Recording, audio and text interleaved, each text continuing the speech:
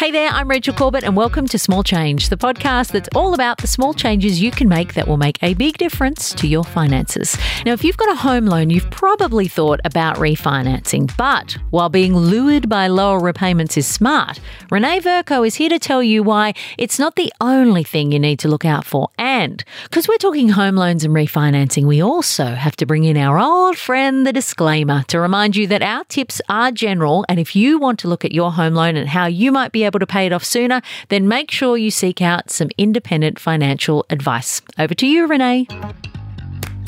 Hopefully you already might know it's a good practice to review your loan every couple of years to make sure that you've got the best interest rate going around and the best product for your circumstances.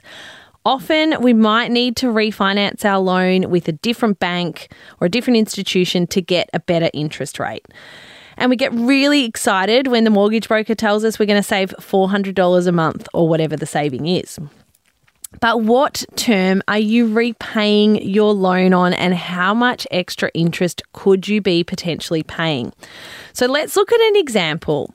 Let's say I'm already 3 years into paying down my 30-year mortgage. I refinance it to get a better rate. I move banks and I'm really excited that I'm saving 1%. And my mortgage broker's just told me that I've reduced my monthly mortgage repayments by $400. And I'm totally stoked with the extra cash. But here's the thing.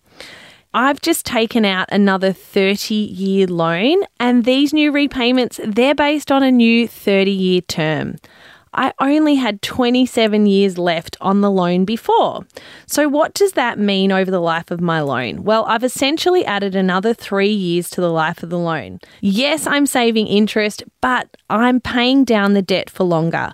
So if I actually kept the repayments the same, the repayments of what I was paying on my previous mortgage, and applied them to the new mortgage, I could be out of debt in 23 years and have saved well over $40,000 in interest over the life of the loan.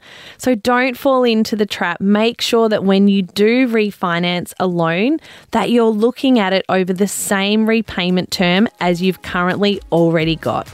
Ooh, such a good trick, and something most of us would never have thought of, and that is why Renee is the expert and I'm taking notes. If you've got a question for any of our experts, or you want to share how these small changes are impacting your finances, then drop us an email at smallchange@novapodcast.com.au. I'll catch you on Monday for another episode of Small Change.